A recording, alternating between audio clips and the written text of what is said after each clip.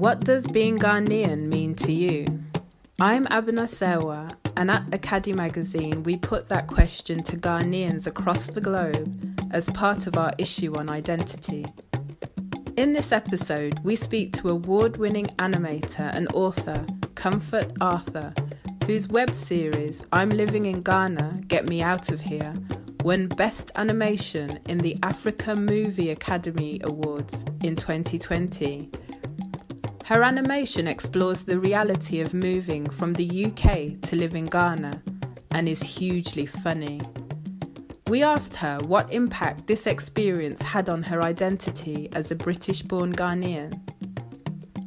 So basically, a lot of people ask me this question all the time, Comfort, how did you manage for almost 8 years living in Ghana, not coming back to the UK to visit, and you did those long stretches? And I always say to people that holidaying in Ghana is totally different from living in Ghana. It's a totally different thing. And a lot of people, when they get rushed with the whole idea of moving back, but they don't realize that because they've gone on holiday and they've enjoyed it so much, and they're like, oh, I love Ghana and Ghana's this, but they don't realize that living is totally different. Yeah. There's so many different cultural differences living in the UK and versus living in Ghana. And that's what I documented in my web series, I'm Living in Ghana, Get Me Out of Here. So many things that I wouldn't necessarily tolerate if I was in the UK, but when you get to Ghana, it's like, you have to tolerate this, you know. It's what it is, it's what's happened. And I can give you an example. For example, when in one of the episodes, when I asked the hairdresser to do my hair in a certain way, and she told me it was 10 Ghana cities, and I was like, okay, cool. And then when she did my hair, she didn't do it to the style that I wanted. And I was like, I want my money. And she's like, no, there's nothing you can do. I mean, a lot of people have experienced that where you just have to part of your money. But if you go to the UK, it's like, no, I'm not. If you're not satisfied, I'm not satisfied, you know.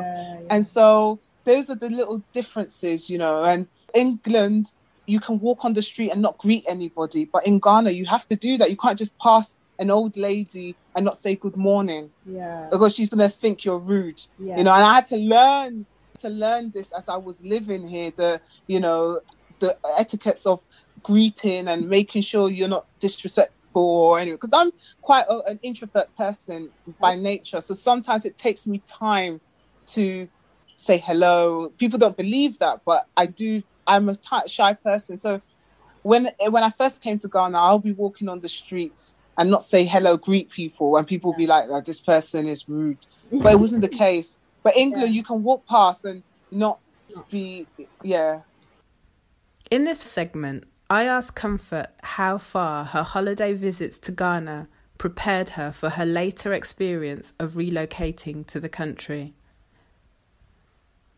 Bless my mom, she would make us go to Ghana every summer. So I already had an idea of what Ghana was. But again, not the living, you know, for long periods and having to take chocho. Or when I first came, it was a chocho thing. I was hustling. So it wasn't, I didn't have money. So I'll be hustling, taking chocho, and, you know, all the things that would happen. You know, sometimes the mate would try and take some of your cash and not tell you that he not give you the change, because they assume that because you're from a brochure, you've got money. So even, you know, one city that they take from you, it's not, you know, it's not important to you. But, you know, these were certain things and certain frustrations that I penned this down on Facebook every day about my experiences, which is what turned Living in Ghana, Get Me Out of Here into a memoir for me before it became a web series. In this segment, I asked Comfort if having a fluency in Twi helped her to integrate better in Ghana. So when I first came, I understand Twi completely, but my speaking is very bad. But I can speak it, I can hold a conversation in Twi.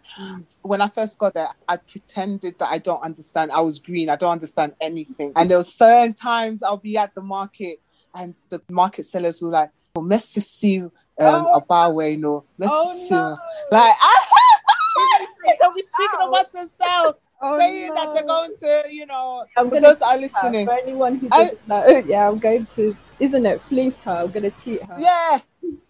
There was one woman, and so I was like looking at her like green, like I don't know anything. The colleague was saying to her, but sister, where you 5 Ghana cities? And she said, Debbie, where you this woman messaging me is 7 Ghana cities. The principle is that it was initially 5 cities, but she's going to tell me it's 7 cities. But I was pretending like I didn't know. When I was giving her the change, I just gave her 5 cities. And she looked at me and said, Madam, no, it's 7 cities. This one is 7 cities. I said, no, but you just said to your colleague that you were going to fleece me and it's 5 cities. And she looks shocked. I said, yeah. So those are little funny things that I used to write about on Living in Ghana, Get Me Out of Here, all these different experiences. Like, for example, in one episode of Living in Ghana, and I asked the taxi driver, can I go to this place? And he told me it was 20 Ghana cities. And I was, when in Ghana, I'm sure, Abina, you have to negotiate taxi fees. Yeah, it's one of those ones, even in the market, you have to learn the art. If you're moving to Ghana, you have to learn the art of negotiation, And this driver, I said, I can only give him 15. And then he just waved me into the car to get in. And then when I got into the taxi, I didn't have change. So this is what I learned in Ghana, that if you negotiate make sure you have the right change. Yes. So when I gave him 20 cities after the ride, he doesn't look at my face. And then I'm sitting there waiting for my 5 city change. And I said, driver, where's my 5 cities? And he said, no, it's 20 cities. But I said, we just spent like 5 minutes negotiating that it should be 15 cities. He said, no, it's not true. We didn't have that. So those are some of the frustrations that I've had. I'm not saying that Ghana's terrible, but I love Ghana. But these were the frustrations I had to learn very fast the art of negotiating and stuff. In this segment, I asked Comfort what Ghanaians thought of her web series, and if they thought she was painting a negative picture of Ghana.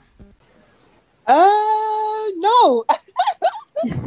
I'm speaking the truth. And the truth, that's one thing about being an artist. You're not scared of saying things that you necessarily wouldn't say out aloud. You use your art to tell things. And with Living in Ghana, Get Me Out of Here, it resonates with other people from different countries. So I remember when it was posted by Kelewele TV, immediately the response was, this happens in Nigeria. This happens in Congo. This happens in Sierra Leone. Oh, I can relate to this. Even Obronis, white people that have traveled to Ghana have said, I can relate to this Comfort. This is me, So it wasn't something that people got offended. Funny enough, when I first had it on my Facebook as memoirs, as little notes, and I wanted to turn it into a book, people got offended by it, like saying, why are you calling it I'm Living in Ghana, Get Me Out of Here? That's offensive. But when I turned it into the web series, it was a different reaction. So it's quite funny.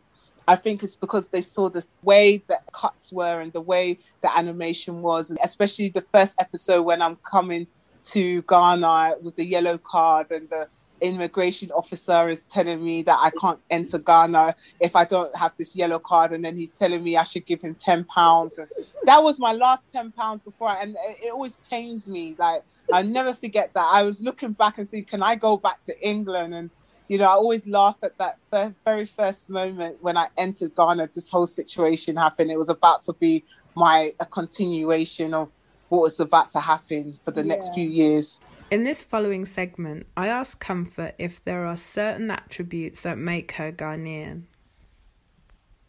I've had an identity crisis because being in England, you're proud. Yeah, I'm Ghanaian and I'm proud. Then you come to Ghana and then people question whether you're actually Ghanaian. I've had so many times people ask me, where are you from? And I say I'm a Ghanaian. No, you can't be Ghanaian. Are you Liberian? No. Are you Jamaican? I've been told so many times, because I usually like to wear, when I was in Ghana, I used to like to have this headscarf. My trademark, everyone knew me. I could be in Medina and someone would be on the trotro and then send me a message, Comfort, I saw you down the road because of this headscarf. And everyone used to think, every taxi driver that met me they would automatically assume that I was from Jamaica because I had this headscarf, and I was like, Wow.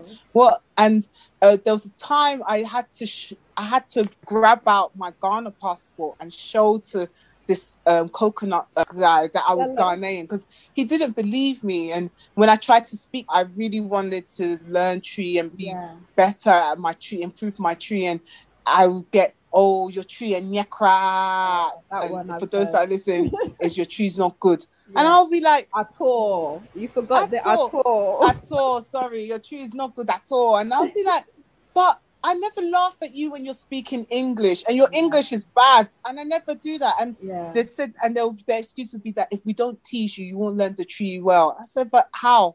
How does that work? And so for me, I had this, I was in England for years, proud of Ghanaian. I wouldn't even say I'm British, guys. I just say I'm Ghanaian.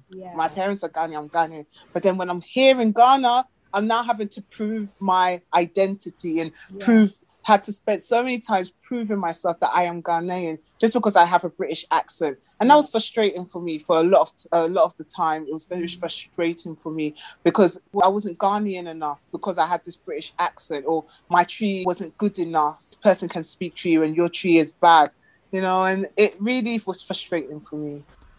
In the following segment, I asked Comfort how she was able to reconcile these feelings after spending 8 years living in Ghana. Do you know what? I think it, even up to now, my area, they call me the Brony girl. They still don't, see me as a Ghanaian. I'm too brothel. I'm too brothel, broachy girl. I'm still a broachy girl, but I've just lived with it. I mean, I know who I am. I know I'm a Ghanaian. I'm proud to be Ghanaian. Living in Ghana, get me out of here, was just like me getting all of that feelings of frustration out and penning it out into a web series, into my Facebook stories and stuff like that. And for me, if I have children in the future, I'm going to, my mother made the mistake of not letting us speak the tree when we were growing up. But for me, I will make sure, regardless of wherever my future spouse is from, my children they must learn tree they must speak tree, they must, because it's important, it's part of your identity. And I realized when I moved back to Ghana, how important language is, and how important it is to speak your mother tongue, and how important it is to know that, your culture. And do you know what I mean? It's so important. Ever since I moved in Ghana, I appreciate being a Ghanaian. There's some things, traditions that I've questioned and I've had run-ins and debates with, and I've been told what happens in Rome, you must do what is wrong. For example, not using your left hand to shake. For me, I'm a left-handed. But it's caused me so much problems. So much problems in Ghana. Like, there was a time I accidentally forgot. There was a time I went somewhere and I handed the documents with my left hand, and the lady told me that I shouldn't use my left hand. I ended up asking her, why is it that there's something wrong with me using my left hand? And she said, well, it's rude, it's disrespectful in Ghana culture. And I asked her, why is it? Because I know, but I wanted to question this, because we have this notion that left hand is bad, because we apparently we use it to wipe our, asses and stuff like that. But we use both hands to cook if it's so bad. And this is what I was questioning. And these are the certain traditions that I've been questioning, that we say it's bad, but we use both our hands. If the left hand was bad, why is it that, and we use it to cook? I asked Comfort if there are certain attributes that make her Ghanaian. It's quite a tricky question, because again, it goes back to, there's some Ghanaians in the UK that are not fluent with Twi, but they're so engrossed with the culture. They understand certain cultures, the history. Being Ghanaian is there's so many things to it. It's not just about language. It's about history, knowing your roots. knowing traditions, knowing there's so many things. Like before going to Ghana, I had no idea. It's until I came to Ghana, I understood certain traditions, marriage traditions, family traditions, funeral rites, all of these things. I learned a lot when I was in Ghana, and when there's a family dispute, what happens. And these are all certain etiquettes that are in place in Ghana that I hadn't known when I was in the UK. Yeah.